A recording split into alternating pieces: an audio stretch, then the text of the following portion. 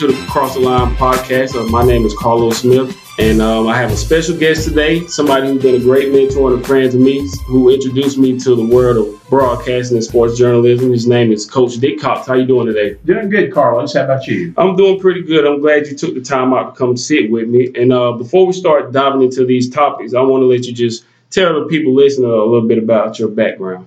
Okay, Carlos, I have grown up. I have always been a sports fan.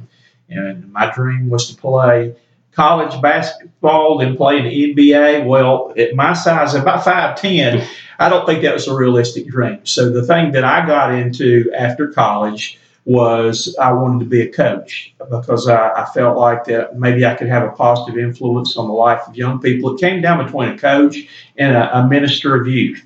And I thought that maybe I could help them. So I was a college coach for a couple of years at USC Upstate, was an assistant coach there, and left and went on and coached at the middle school, high school level for 27 years. And then that got to the point to where it was just not fun anymore. It got so political. There was a lot of backstabbing where I was coaching, and decided to get out of that and really didn't know what I was going to do because coaching had been my life. I've been either a player or a coach about all my life. But a good friend of mine, Eric Thacker, who was a broadcaster in the area, he was my mentor. That Eric kind of asked me if I would be willing to do some color commentary for the state championship football game between Spartan High and Dorman. And so I had coached, even though I was at Bowling Springs High School at that time, I had just left Dorman recently. So I went over and did the state championship game that year with him, and it was a lot of fun. I had fun with the broadcasting. So from there, Eric had me come and join him doing color, I think, for a couple seasons on the radio. And then he went to Charter Game of the Week and had me come in and do color commentary at Charter for high school football, and even did play-by-play for a while on that. And I worked doing that for a while, which got me really interested in sports. I got on at 1400 for a while, was on Open Mic Daily, and worked with them for a while for several years doing that. But I kind of, to be honest, got bored because we stayed in the studio all the time. Right. And being a coach, I'm a people person. I like to get out and interact with people and all. Right. So the things that I learned from that, and I also was the voice of USC Upstate basketball that I went back and got to broadcast in Rupp Arena, and probably one of the highlights of my career and things. I learned a lot from those experiences to where I actually started my own sports broadcasting company. And we were based on going on location. We worked at FATS for a long time. We've been at a lot of different places, the Beacon, all kind of places where we host our shows live there where we can interact with people.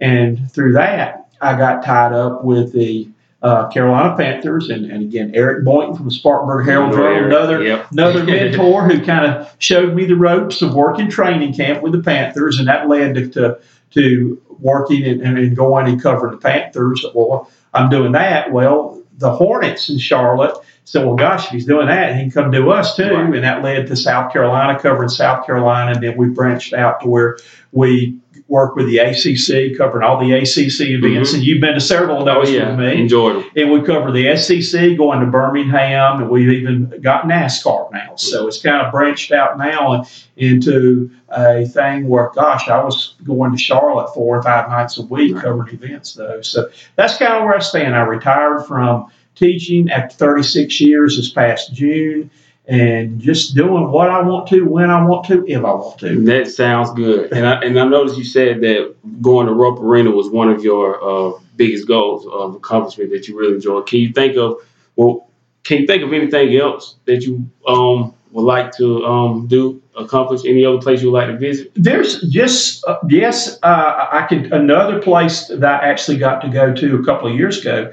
that Duke put me on their media list, and I covered the Final Four. Cool. And you got to go up, was on the floor with Duke when they cut it down, that I had the opportunity to go to the Super Bowl with the Carolina Panthers, and something came up, I didn't go. So I still want to do the Super Bowl. I'd love to go back and do the Final Four. I know it's going to be in Atlanta next year. down, I think maybe in the new place down there, though. And there's some other things like that I've knocked off a lot of my bucket list things. But when I was in Indianapolis, I got a chance for the Final Four to go to Indianapolis Motor Speedway. I'd love to go back for the race there. Okay. I've covered, some other races, but yeah, there's still a few big events. I had credentials to the national championship game when Clemson was there and couldn't make that trip though. But there's still a few things I want to knock off. Okay, and well, I know for me, I'm pretty much a fan of just about everybody I saw because just growing up seeing Coach K and Roy Williams, all those guys, growing up seeing them on TV. So it was always big for me to go travel and get an opportunity to see these guys. It was a big shock to me. But I want to ask you, who were you most looking forward to meeting?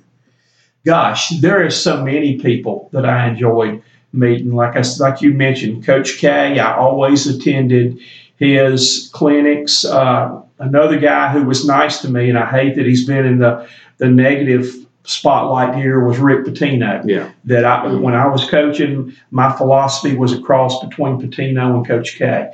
But meeting them and just some of the other big-time professional athletes, Peyton Manning was very nice to me. When I spoke to him, Aaron Rodgers, a lot of those guys, and some of the NBA players that I had seen. Some of them, are really nice guys. Some of them are not. I won't get into that because some of them too. You've been with me on that though. But it's just kind of neat the doors that sports has opened for me to get. A lot of people say, well, this guy, he's just so great, or this guy, he's a jerk. But I've learned going in the locker rooms and meeting and talking to these guys and seeing them when the big cameras are not rolling, kind of in their own environment, that lots of times people can get the wrong idea, either place a guy on a pedestal or put him under a rock when really he's a pretty good guy. Mm-hmm. And that's one of the things that I noticed, going into the locker rooms, interacting with the players, like pretty much they're normal people. And sometimes they do have bad days, but a lot of them are down to earth. And some of them, maybe money changes them. They don't really care for doing the media thing. But a lot of them are really good guys, like you said. And they just like down to earth guys that watch the same things we do, go to events just like us. So that's one of the things I really enjoy about sports. But let's move on to I want to talk a little bit about college football and the South Carolina Gamecocks. We both support the Gamecocks. So just tell me what you thought about this past season. I'll tell you what, if I could have voted the last 2 years, I would have voted Will Muschamp Coach of the Year. Because I think the 2 years he's been in Columbia, both of his teams have overachieved. That I think he's done a great job. I like the job he's doing. He's done a good job of recruiting. He's brought in a lot of young players, and I think the sky's the limit for them. Now, I will be the first one to admit, and I did say this, I thought they were in over their head playing in a New Year's Day Bowl. And in the first half, I'm sitting there saying, I told y'all so. But, to their credit, they came back and got it done. I'm like, maybe in a couple of years. But he's come in and he's turned things around. Wasn't it Steve Spurrier left that program in the ground? It was. Bad. And, he's bringing in local guys. Got a guy named Shi Smith. Yes, I know that you can relate Big to him time. real close there. And, he's got Jake Bentley. Mm-hmm. He's got other players from the area down there that are going to be impact players. And I'm kind of excited about the recruits that he signed for this year. And for me, I normally like to watch maybe a game or two before I can see how far a team can go in college because they don't get preseason games. So it's really hard to tell. But when I watched them play, my first thought was, I think had Debo been healthy, I had them winning the East. That's how explosive I thought they were. I thought they had a better offense than Clemson. I love Debo, Shi Smith, Brian Edwards, Hurst, the tight end. Yep. I thought they had a really good receiving core, nice stable of running backs. And I thought had Debo stayed healthy because he was returning everything. I mean, he was having a really good season before he got hurt. I thought they had a chance to really win the East, but then he got hurt, and then it kind of tailed off a little bit. But I believe if he can stay healthy this year, they can tighten up the secondary and replace Scott Moore, I think they got a chance to make a run again and try to win the East. Well, the thing that really surprised me, I saw South Carolina's going to have to win a lot of games, 48-46, 48-47. The defense was a big surprise to me because I'll be honest with you, I don't think Jake Bentley had a good year.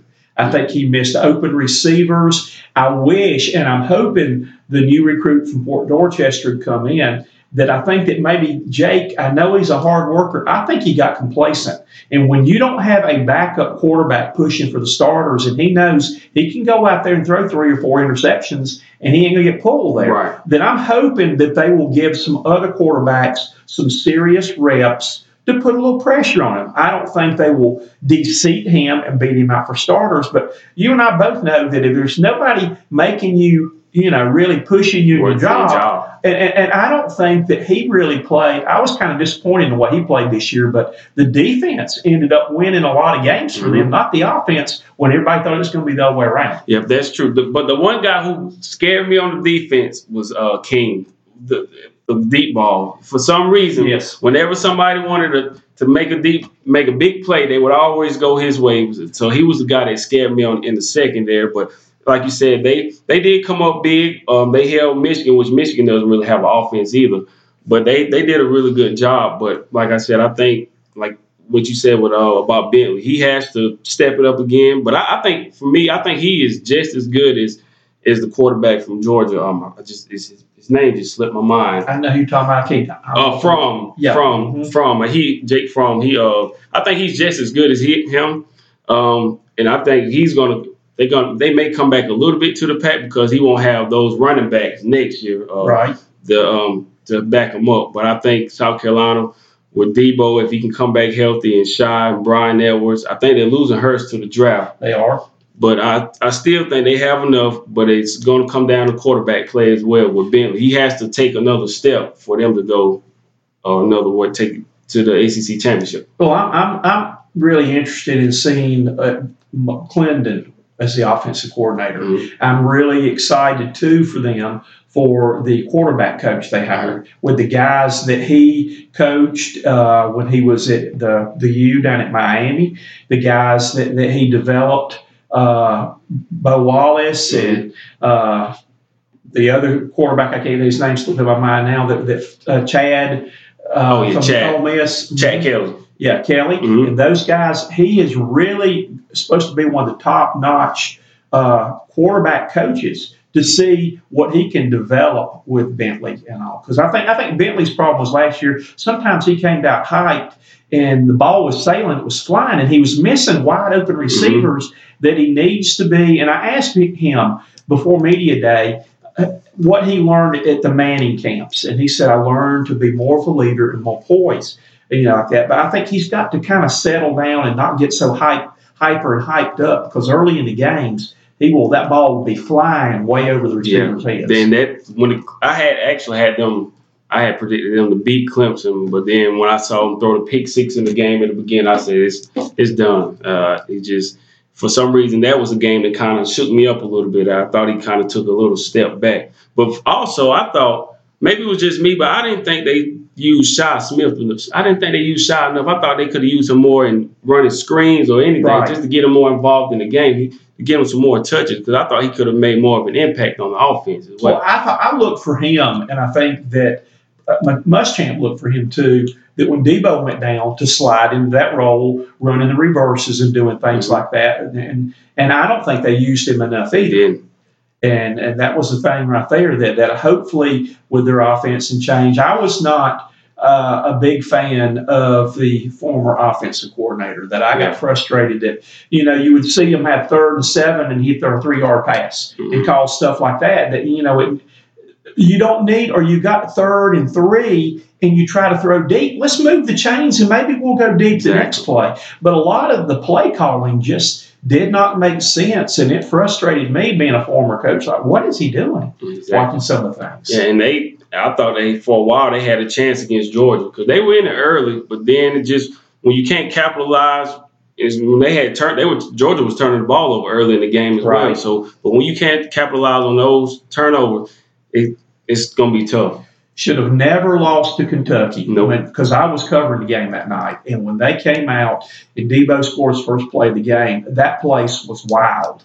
And then you get a turnover and you get a chance with the crowds in the game to put them away early. You had Kentucky was on the ropes, and it's just like they backed off and let them off. I said, this is going to come back to home. Should have won that game, should have won the Texas A&M game. They win those two games, then, there's no telling what they can do. So, but I think just a little bit more work, they can if they can tighten up the defense a little bit, I think the offense will pick up where it left off pretty much. It's just going to come down to Bentley if he takes that step, like I said. But if he can do that, I think they got a chance because I believe that Georgia will come to Columbia this time. So that'll be a big one for them at home. So I think they will make a nice run. But so I'll ask you right now, I know it's still early. Do you think they'll win the East?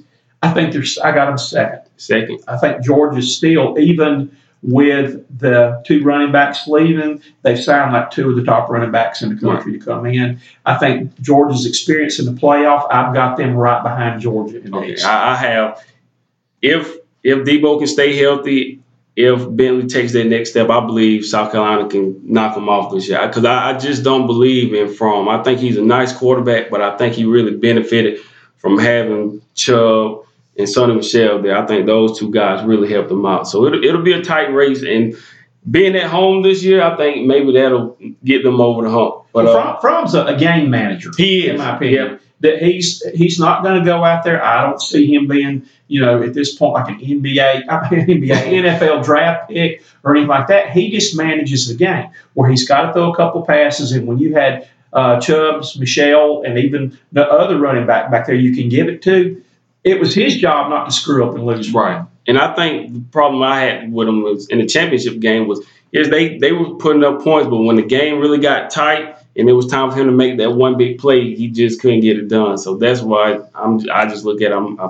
Bentley is just as good as him, if not better. I think they're kind of similar, but I think quarterback play, at home, South Carolina, that might be the difference maker right there. Well, I hope you're right. All right. Well, let's switch over. We'll stick with football, but let's talk about the state of the Carolina Panthers. You've been around the team. They got knocked off this year in the playoffs, but from what you've seen, what do you think about the Panthers right now? I think they're going to be okay. I think that they just got to. There's a lot of turmoil that I'm really, really scared a little bit about who's going to be the new owner. I don't want to see somebody come in and move the team somewhere else. I'm a little bit, kind of cautious with Marty Herney coming back in as GM. They hired him yesterday. He took the interim off his thing there because he made some really, really bad deals and bad mistakes first time around that it took Gettleman several years to straighten out. But I think, that they've got the core players coming back. It hurt them this past year losing Olsen for a while like that and doing that. I don't think that Cam had a very good year at times last year coming off the injury for various things with him. But he did come on strong at the end of the year. I thought that Damiere Byrd was going to be a big playmaker for him because he gave him somebody to stretch the field. But I think that depending on what they do with the draft, that they are a contender. I would say that they would still be a Super Bowl, and they're playing in the toughest division in the NFL right now. Yeah. When you stop and look at the three teams right there, 3 teams out of that division made the playoffs. So, but I think that they still are among the elite teams. I'm really interesting to see what North Turner is going to do as offensive coordinator because, I don't have anything against Shula, but again, same situation, when the Panthers would have third and short, why do we never throw? I just get upset when teams will not try to move the chains.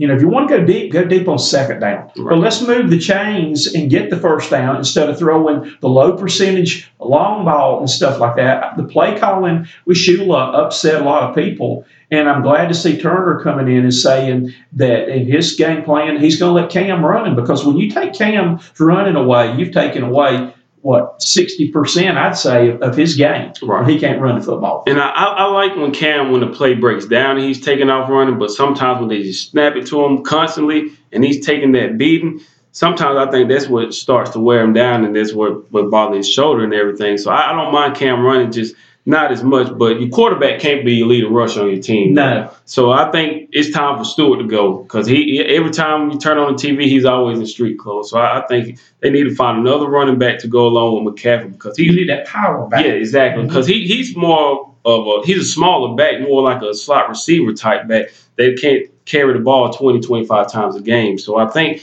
that they need to get another running back. I would like to see him get another receiver as well. Shepard, I don't think really panned out for this year. Not at all.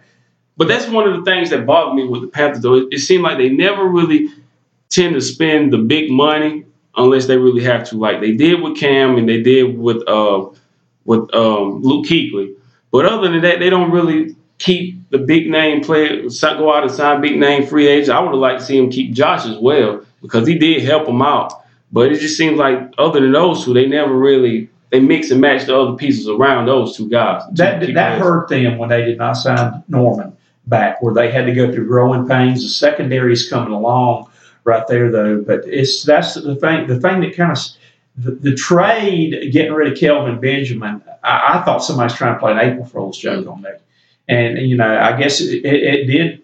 Maybe it did take Cam where he looked at his other receivers and all like that, though. But I just wonder about some of the moves that they make, and I'm a little bit scared with Marty Hurney pulling the triggers on these deals right now. That I remember he traded away like a first and a second to draft Armani Edwards, and they're still biting that. And they got a defensive end from Florida State with one of the picks that they might have traded away, a couple of good picks, and he's not even in the league. He didn't even last for the Panthers over a year, and all that. I'm just a little bit cautious of what he's going to do as GM. But yeah, I think, and also they need to.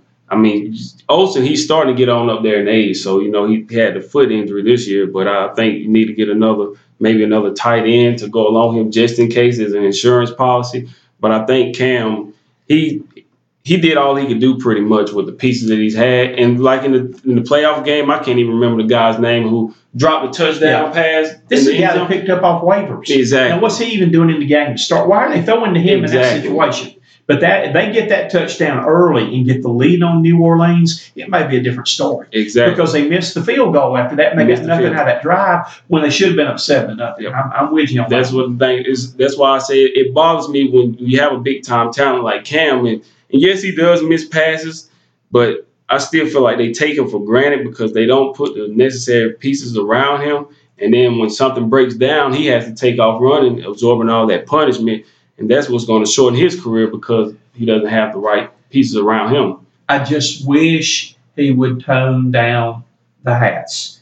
The hats. Sometimes, and he's going to take a lot of criticism. Sometimes that people say he's more concentrated on being Mr. GQ than being, the quarterback, though. But some of those outfits he came out in, and we're sitting there waiting on him. I'm like, Lord, he's taking a long time. This is going to really be funny today. But he looked like Raul on Sanford and Son one time, and he comes in looking like, he looked like a Shriner one time with his hat he had on there. We were laughing about that. Because I asked Stephen Drummond, the media director of media for them, I said, did he wear that hat today promoting the Shrine Bowl in Spartanburg next week? You can always count on it's always online. Anytime, post-game, pre-game, it's always something about Cam's outfit. It's always online. But do you feel like he gets too much criticism, though?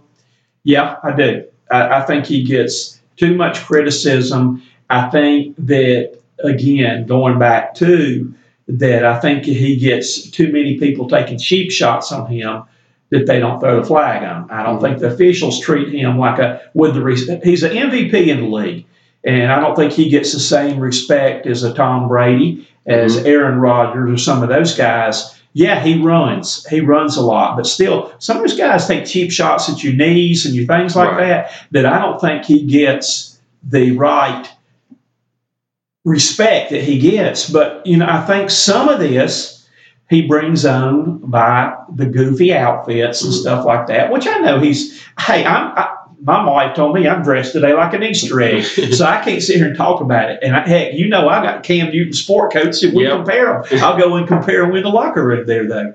But I think, maybe some of the things of Cam being Cam that people, don't respect him to give him the respect he should get.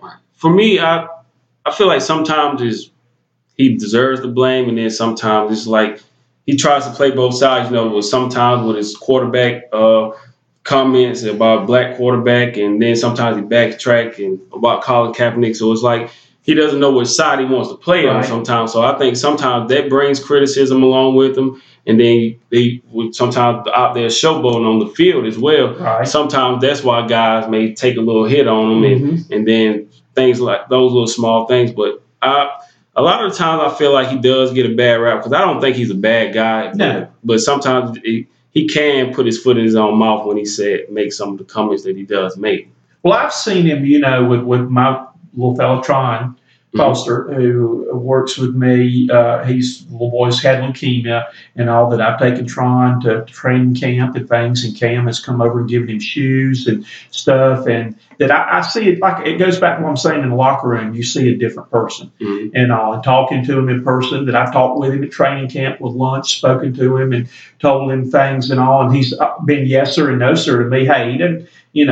I would. Some athletes would not do that. He could buy me with the money he's got. But, I've seen some different sides of Cam from time to time. I really think that Super Bowl loss and what happened really affected him and changed him in a way. Some ways, too, though. But I think that, a lot of the things you're saying right there, too, that he brings on. I thought that the situation with the female reporter in Charlotte was totally blown out of proportion. I agree. Because I know how Cam is. Cam is sarcastic lots of times, and he will do that from time to time. And I think that she, being a new reporter up there, tried to make a name for herself. And I've seen how, she comes back in now and thinks that she rules the roost in their locker room, that she wants to get that first question in. She wants to ask all those questions, and she thinks, in a way, she's untouchable. But I think he got a bad rap on that. I agree. When I watched it, I was just sitting there waiting to see what it was. And if the video finally went off, and I was like, what did I miss? Because I just didn't get it. And I understand she was a female reporter, and she took it personal. But when I watched it, even my mom and my sister, they watched it, and they were just like, what did he do? Yeah. Because I just didn't see why people were so upset about what he said. I thought he was trying to give her a comment, but not trying to downplay her, put her down just because she's a female, like she doesn't know anything. I thought he was kind of trying to acknowledge her in a way, and I thought it got taken out of proportion. And then what's funny about social media is that day people were piling on Cam and making him seem like a bad guy, and then all of a sudden the next day when the thing about her making these racial remarks comes out, then everybody jumps on her, and then all of a sudden it's like now they're against her, and it's just like a back and forth with social media where they don't know what side they want to be on. But for me, I just felt like Cam, to me, I didn't feel like he really did anything bad. But that was just my opinion. I thought it was just way overblown because I tweeted it at the same time. I was like, this thing is just way out of proportion. And then he lost his endorsement deal over the entire thing. They gave it to Prescott. Yep, they did. But I thought he really got a bad rap over that situation. And it is kind of funny, too, what you're saying. I'm glad that somebody dug up and found out what she said. Exactly. And it's funny how it kind of went down the line because there was another reporter out of Charlotte that he's not one of my favorite people. But he even tweeted after that, though, you better watch out if you call somebody out on Twitter about that. And then somebody said, weren't you that jerk that was on that radio station in Charlotte that got fired? And so they could be shot at him. And I'm going to keep my mouth shut. I'm not getting in on this. But that's the one thing about social media. When you put something out there, it's out there forever. You can't reel it back in. It's not a fish. You never know whose hand it's going to wind up in. And so you always have to be careful. But like we said, is she still around the team? Yeah, she was suspended, I think, or maybe they took her away from several weeks. And when she came back, she's right in there trying to butt her way in to be the first one to get every question in with everybody. And I don't like that at all. Do the players, the thing that she said, do the players interact with her, or do they try to kind of shy away from her since they know how those racial comments? They try to answer her questions, but they're not going to give a whole lot more than that. They'll give you an answer and all, but it's just like, and see, and that's one thing that bothers me we're kind of on the topic of reporters right now. What I've always done, and I think I've told you this before, being a former coach, I'm looking for ways to promote players and coaches in the game. Mm-hmm. I'm not somebody that's trying to sell a newspaper or something digging up dirt on people. Right. And it got me that there was a female reporter that really made me mad that the day the story broke about Mr. Richardson and all with his thing, that she, on the post-game thing, lit into Cam, trying to get him, corner him into slipping up and saying something. Right. And I just wanted to say, will you please hush? And I jumped into the next question with, let's get back to the game. Right. How a lot of these people just try to stir up something to make a name for themselves and stir up something negative when that's not good journalism. I would rather report the good things going on with sports than always the negative things being brought up. And to me, it kind of puts the players in a tough spot because they don't know what really happened in those situations. Right. So when you come out and ask them about something, they really got to say they don't want to throw the owner under the bus. So they just pretty much have to do like everybody else, wait till all the evidence comes out before they can really further their comments. So it puts them in a bad spot. But yeah, I agree with you. And my position's always been on something like that.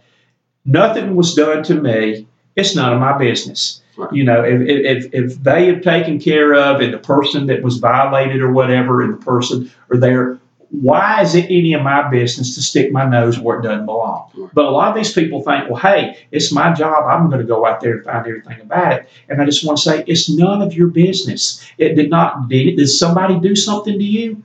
If they did, then you got every right. But if it was not you, it's none of your business. And I think this is something that they'll still talk about for a while until the team is sold. And once the team is sold out, I hope that they still come around for training camp. But I believe once the contract is over, I think they'll try to do away with anything associated with Mr. Richardson, and they'll probably cut ties with coming to Wofford for training camp. Oh, here's my lunch. Yeah, I hope not. I hope not, but I just have a gut feeling that once the contract is over, I believe that hopefully they'll keep the team in Charlotte, but as far as coming down for training camp, I just think they'll try to cut ties with it. For some reason, I think they'll. And I worry about that, but you know what Mr. Richardson is starting the team. They are the Carolina Panthers. His motto is 2 states, 1 team. Right. And that's what they're founded on. So I hope what you're saying is what a lot of people are worried about, though, especially people in Spartanburg. But I hope they don't do that. But I could see that possibly happening. Yeah, so we'll have to see what happens. And I don't think it will have anywhere else. If they did come down here to really practice it, that's big enough for the team. I don't. Is there anywhere around here where else they could practice it? Now, Wofford's facilities were specifically built for that. Right. They upgraded everything, and that's why Mr. Richardson has been good with all the things he's done for Wofford. But they built all that stuff, practice stuff, just for the Panthers, and Wofford reaped the benefits. Yeah, so that'll be tough. Plus, with the Vikings, Spartanburg Vikings getting their own stadium as well. So it's kind of like they will end up losing a little bit of money. So just one of those tough things. We'll see what happens with all that. But let's move on. We'll stick to Charlotte, but we'll go on to the basketball side of things with the Hornets. Still around the team, so you got a pulse of what's going on right now. So just break it down a little bit. Made a great move. They are not bringing Rich Cho back as general managers. Yes. And it's kind of funny that the last game I was at, I'm going to see him play tonight, but the game I went to, the last game was with Toronto. And my Lindy's post-game report that day, Coach Tony was with me. And I had to do 2 versions. I had to do the Facebook version that I taped, and then that was live, and I had to do the one I sent to Lindy's. And I told Coach Tony, I said, now this is going to be much more toned down because I'm doing that for Lindy's. And we went out to supper after that. He just busted out laughing. He said, I can't believe you said that second one was going to be toned down. He said, you were just as bad. But my thing is, this team has been probably, with the exception maybe the Cleveland Cavaliers at this point, the biggest group of underachievers this year. Right. That I don't think that Cho he's tied up money and wasted money on people that should be wasted right now. I would almost, if they talked about blowing the team up. I would keep Dwight Howard, who I think has returned to the Dwight Howard of old. Dwight is a personal friend of mine, good friend. Kemba Walker right there. And then I would put anybody else. But the problem is nobody else wants them. Right. I mean, you spend all that money on Michael Kidd-Gilchrist, who's a good defensive player, but he's got the ugly shot in the NBA. Cody Zeller, you spent a top 10 pick on him. Number one, can't stay healthy anymore. Number two, leads the NBA in missed shots from 2 feet away from the basket. He's not an offensive threat. He's not going to do anything. Frank Kaminsky plays no defense. He's lazy, in my opinion, that he's all or nothing. Jeremy Lamb is an NBA All-Star October, November, December, goes home for Christmas and never comes back. You never see him. I mean, he sets the woods on fire. He had to start when Batum was hurt, but he comes back and it's like he's not there anymore. That he's not given. They've got nobody giving him any kind of lift off the bench. Nick Batum, I don't know with him. He just has not played up to his potential. Marvin Williams sometimes doesn't get a whole lot of shots. I do give Marvin a lot of credit that Marvin plays good defense. He's a good shooter, but he didn't get enough. And Marvin's getting up there in age. Mm-hmm. Again, your bench, coming off the bench, you got Carter Williams, who's decent. You got Frank the Tank, who this makes my skin crawl because, like I said, he will not get in there and get physical inside. He's 7 feet tall, and he hangs around the three-point arc all the time. It's not going to get in there and give you any kind of muscle in the paint. He's either all or nothing. He's either going to come out and score 20 points, 15, 20 points, or he's going to score nothing. And again, I've already mentioned about the other man coming off, Jeremy Lamb coming off the bench, that Jeremy Lamb is non-existent. And then you trade your third-string center for the third-string center for the New York Nets and give up 2 draft choices. Now tell me that's smart. That is just the way they do things. I am really, and I called out Rich Cho and Michael Jordan in my last video, is you owe it to the people of Charlotte to put a better team out there. And I'm glad to see, I know Jordan didn't watch my video, but I'm glad to see Cho, it rhymes, Cho needed to go. Right. Because of the deals he's put together, the people he's brought in. Again, I wanted Winslow instead of that. I think he would have fit the scheme a whole lot better than Frank the Tank, though. And then your 2 draft choices that you had this past year, they don't even see the floor. Hey, they are great for the swarm up there, but you've got the kid out of Kentucky that thinks defense goes around the house. He don't play lick of defense, but he'll shoot it, he'll jack it up. And then you got Bacon that he's waiting for eggs to join next year on the roster. So we can have bacon and eggs, though. But they just don't, I look out there at the bench from these other teams and the bench from the Hornets, and I'm like, wow. I just don't like the way this team's put together. But I think they need, and Dwight Howard's one of those people, I tell you, that's got a bum rap. That Dwight Howard has got one of the biggest hearts and is having. Dwight Howard should have been in the All-Star game. He had better stats than Al Horford. He had better stats than Green, but those are 2 market cities, and he got overlooked. He should have been an All-Star. I think with the team not winning, that kind of hurt him as well. But like you said, with the first thing about Cho, I think it was the right thing to do because they were not winning. So I remember around that time when I was there, I remember the kid PJ Harrison, that was I didn't even know why he was even in the league because all he did was come in and jack up shots. Yeah, and all he did was supposed to sell tickets, even though he had a bad track record. He got in trouble in North Carolina. You bring him in, and what's he do? The same thing. Same thing. But yeah, when I look at the team for me this year, I think you have to consider every tradable piece. But I would consider Kemba, but it would have to be for the right price. It would have to be a big time player. But other than that, Dwight, he will go on the market for me, like I said, for the right thing. Batum, he has the big contract, and now he's pretty much there unless somebody wants to take that off the books. I don't think he's worth the $100+ million, but I don't think a lot of players are worth that much money because when I give you $100 million, I expect you to deliver, get conference championship, NBA finals, that kind of play. Batum is not that kind of guy for me. But he's a nice player, but he's overpaid. I don't know why Kid Gilchrist is still there. He should have been gone. The same year I was there, he got his contract, and then after that he hurt his shoulder and he was out. So he's always injured. But I think they definitely have to get some help for Kimball, because if not, he's going to end up probably wanting to leave. So, I think he wants to stay, but at some point you have to consider, is it about the money or the rings? Can you take a little pay cut and go somewhere else and win? Because right now they're not giving him any kind of help, really. And I think it's one of those situations where you have a star player, but you take him for granted. But he can only do so much, and he's only, 6'1". He can only do so much at his size. And he's a defensive liability, too. Mm-hmm. There's only two guys that Kid Gilchrist and Dwight are your two defensive players. Marvin can give you some D. Batum can't cover anybody. Kemba can't cover anybody. Frank can't cover anybody.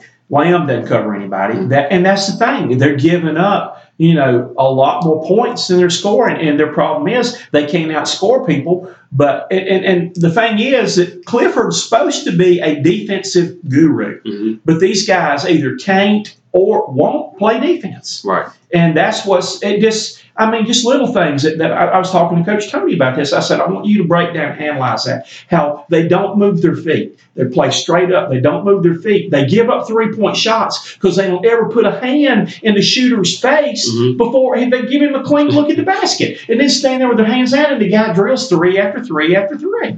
It's just little things that they're not doing that as a coach drives me crazy. Yeah, and like you said about Frank, that same year, They missed that one, and they drafted him, but since then they missed Devin Booker because Booker came later on in that draft, so that's another bum. Mitch Mitchell. Mitchell Bushey, yeah. So that's another one that kind of they got away. They could have had for Chose. So that was 2 picks, right there, notable picks that hurt them. And then for them to get Frank that year, it kind of confused me because they traded Lance and got Spencer Hawes. That was another big man that could shoot threes at the time. So why would you trade and get Spencer Hawes and then draft Frank Kaminsky, another big man who can shoot threes as well? They pretty much do the same thing. So that's why I feel like for that pick, I felt like they should have got Winslow as well, even before Devin Booker. But Devin Booker, he's looking really good in Phoenix. Even though the team is bad, he does look really good for him.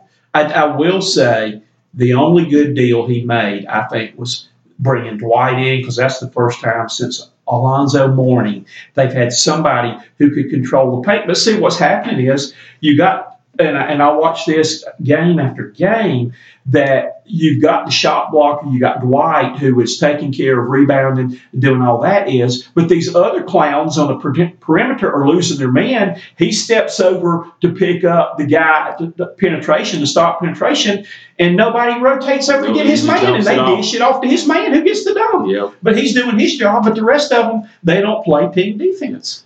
Yes, for me, I don't see how they can. Even though the East is still weaker than the West, I don't see them making the playoffs this year. They're 5.5 games behind right now, and on 20-something to go. Yeah. It's going to be tough. Still a lot of ground to cover. Before we get out the Hornets, do you think with the new GM coming in, I'm assuming Mitch Kupchak they were talking about, yep. Do you think Coach Clifford will be there next year, or will they move on?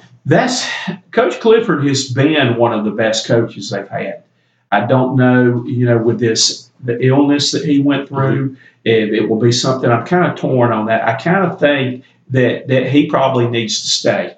I think he will be there unless Jordan just wants to clean the house altogether and get a fresh start. Though I don't know who they would go out and get right now, because I do think he's a good coach. But I'm a little bit concerned too. One thing that bothered me, and he's the nicest guy as could be, and I've talked with him there, but Stephen Silas, I thought when he coached them that he left the subs in too long and let games get away in the fourth quarter to get the starters back in quick enough. And I never saw that fire in him. Lord, I was a wild man there. I could get pumped up. I could get intense. I could give a referee an earful and stuff like that. But I thought that I never saw them play with any enthusiasm or him be that fiery guy. Right. And I have not seen Clifford be as fiery since he came back. And I don't know. That's a good question right there. I think he's a good coach. I don't know who they would get, but if they're going to get rid of him, this would be an opportunity, Right. saying for health reasons and all. I think we need to move on. And I agree. I think for me, he's it's tough when you hire a new GM. A GM pretty much wants to bring in his guys that he wants to go forward because it's also his job on the line as well. And so for them, I think this would probably be the best time if you want to move on from a coach to kind of bring in your own guy. I don't know who they would look for, but I think this would be the time. And for me, I think he'll be gone, unfortunately, because of the circumstances. Well, he's getting that Tar Heel front office because assistant GM's Buzz Peterson, his roommate in college. So you have two Tar Heels running the GM position. Right. All right. Before we close it out, something I told you about. Want to do top 5 players. I had KB on here. He gave me a nice list of players, more than 5, which is all good. But give me your top 5 players in the NBA right now. Currently playing right now. Right now, yeah, right now. Right now, I would go. Well, again, he's my least favorite player, but you got to put LeBron on there. Mm-hmm. You got to put Durant on there. You got to have Curry on there. I'm trying to think who I want to go as my other 2 players right now. What because I've got used up big man. I'm saying. I'm trying to think. It's tough. It's tough right now. As far as all-around talent, I'll put them on there because it's not going to be the 5 positions. It's not going to break it down there. I think you still got to get the bearded one on there probably. Harden, yeah. You probably would have to get Westbrook on there. Yeah, that was pretty much my 5. I had it was in a little bit of a different order. I had LeBron number 1. Then I put Steph because I just think he's so dynamic and what he does on the offensive side of the ball, I think it's just something we've never seen before. Right. A guy who can pull up as soon as he crosses half court and just knock him down. With ease. With ease, yeah. He's shooting like layups. I had him number 2, and then I had Kevin Durant number 3. I had Westbrook 4 and Harden 5, but I'm so close to flip-flopping those 2 because Harden, the way he's playing right now is unbelievable. And I think he'll probably end up winning the MVP if he keeps going at this pace. But those are my 5 right now. I still have Westbrook at 4 and Harden at 5. But it's a tough call.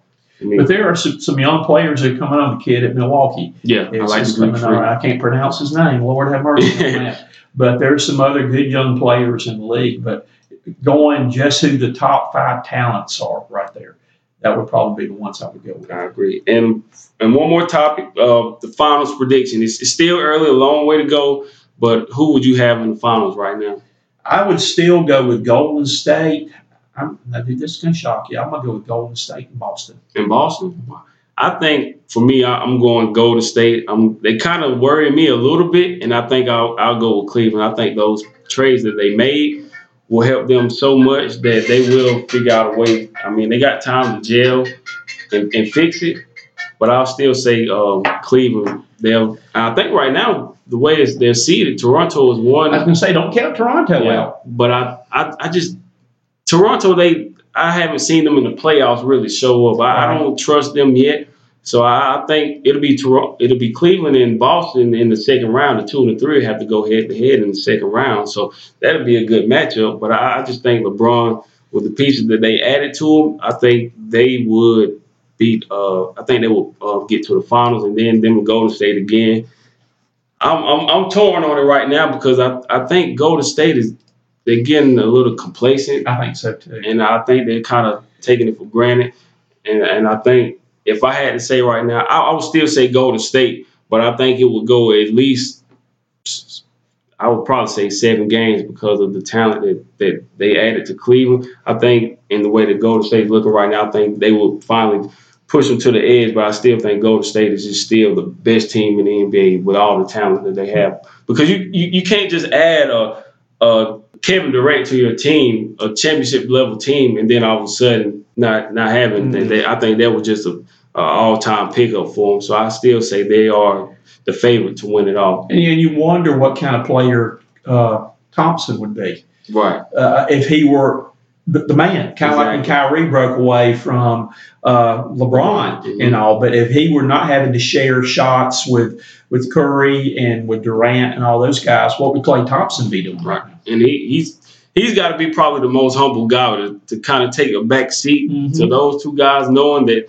anybody who can score 37 points in a quarter, that lets you know what kind of talent that he is. And same thing with Harden when he was with Oklahoma City. He was behind Durant and Westbrook, so he didn't really get to shine until he went to Houston. So one of those things that happened, and it'd be interesting to see if at once it's contract time for payday for Klay, will he stay or move on? But I think they'll try to keep those guys, keep the band together as long as they can, as long as they're winning anyway. I think they'll try to keep them together. But Coach Cox, thank you for your time. And before we get out of here, tell the listeners where they can find you, social media. You can catch us if you go to CoxSportsBroadcasting.com. That we've got a new update on our website. You can also catch us that we do on LindySports.com, that we do post-game reports for Lindy's at all the games we cover, that we're on those two places right there, though. Facebook, we do a lot of live broadcasts on there. If you go to Cox Sports Broadcasting on there, that we've just tried to find a lot of different places where we can reach the most people. All right, and there you have it. And once again, my name is Carlos Smith. This has been the Cross the Line podcast. Till next time, keep chasing your dreams. Stay blessed. Thank you for listening.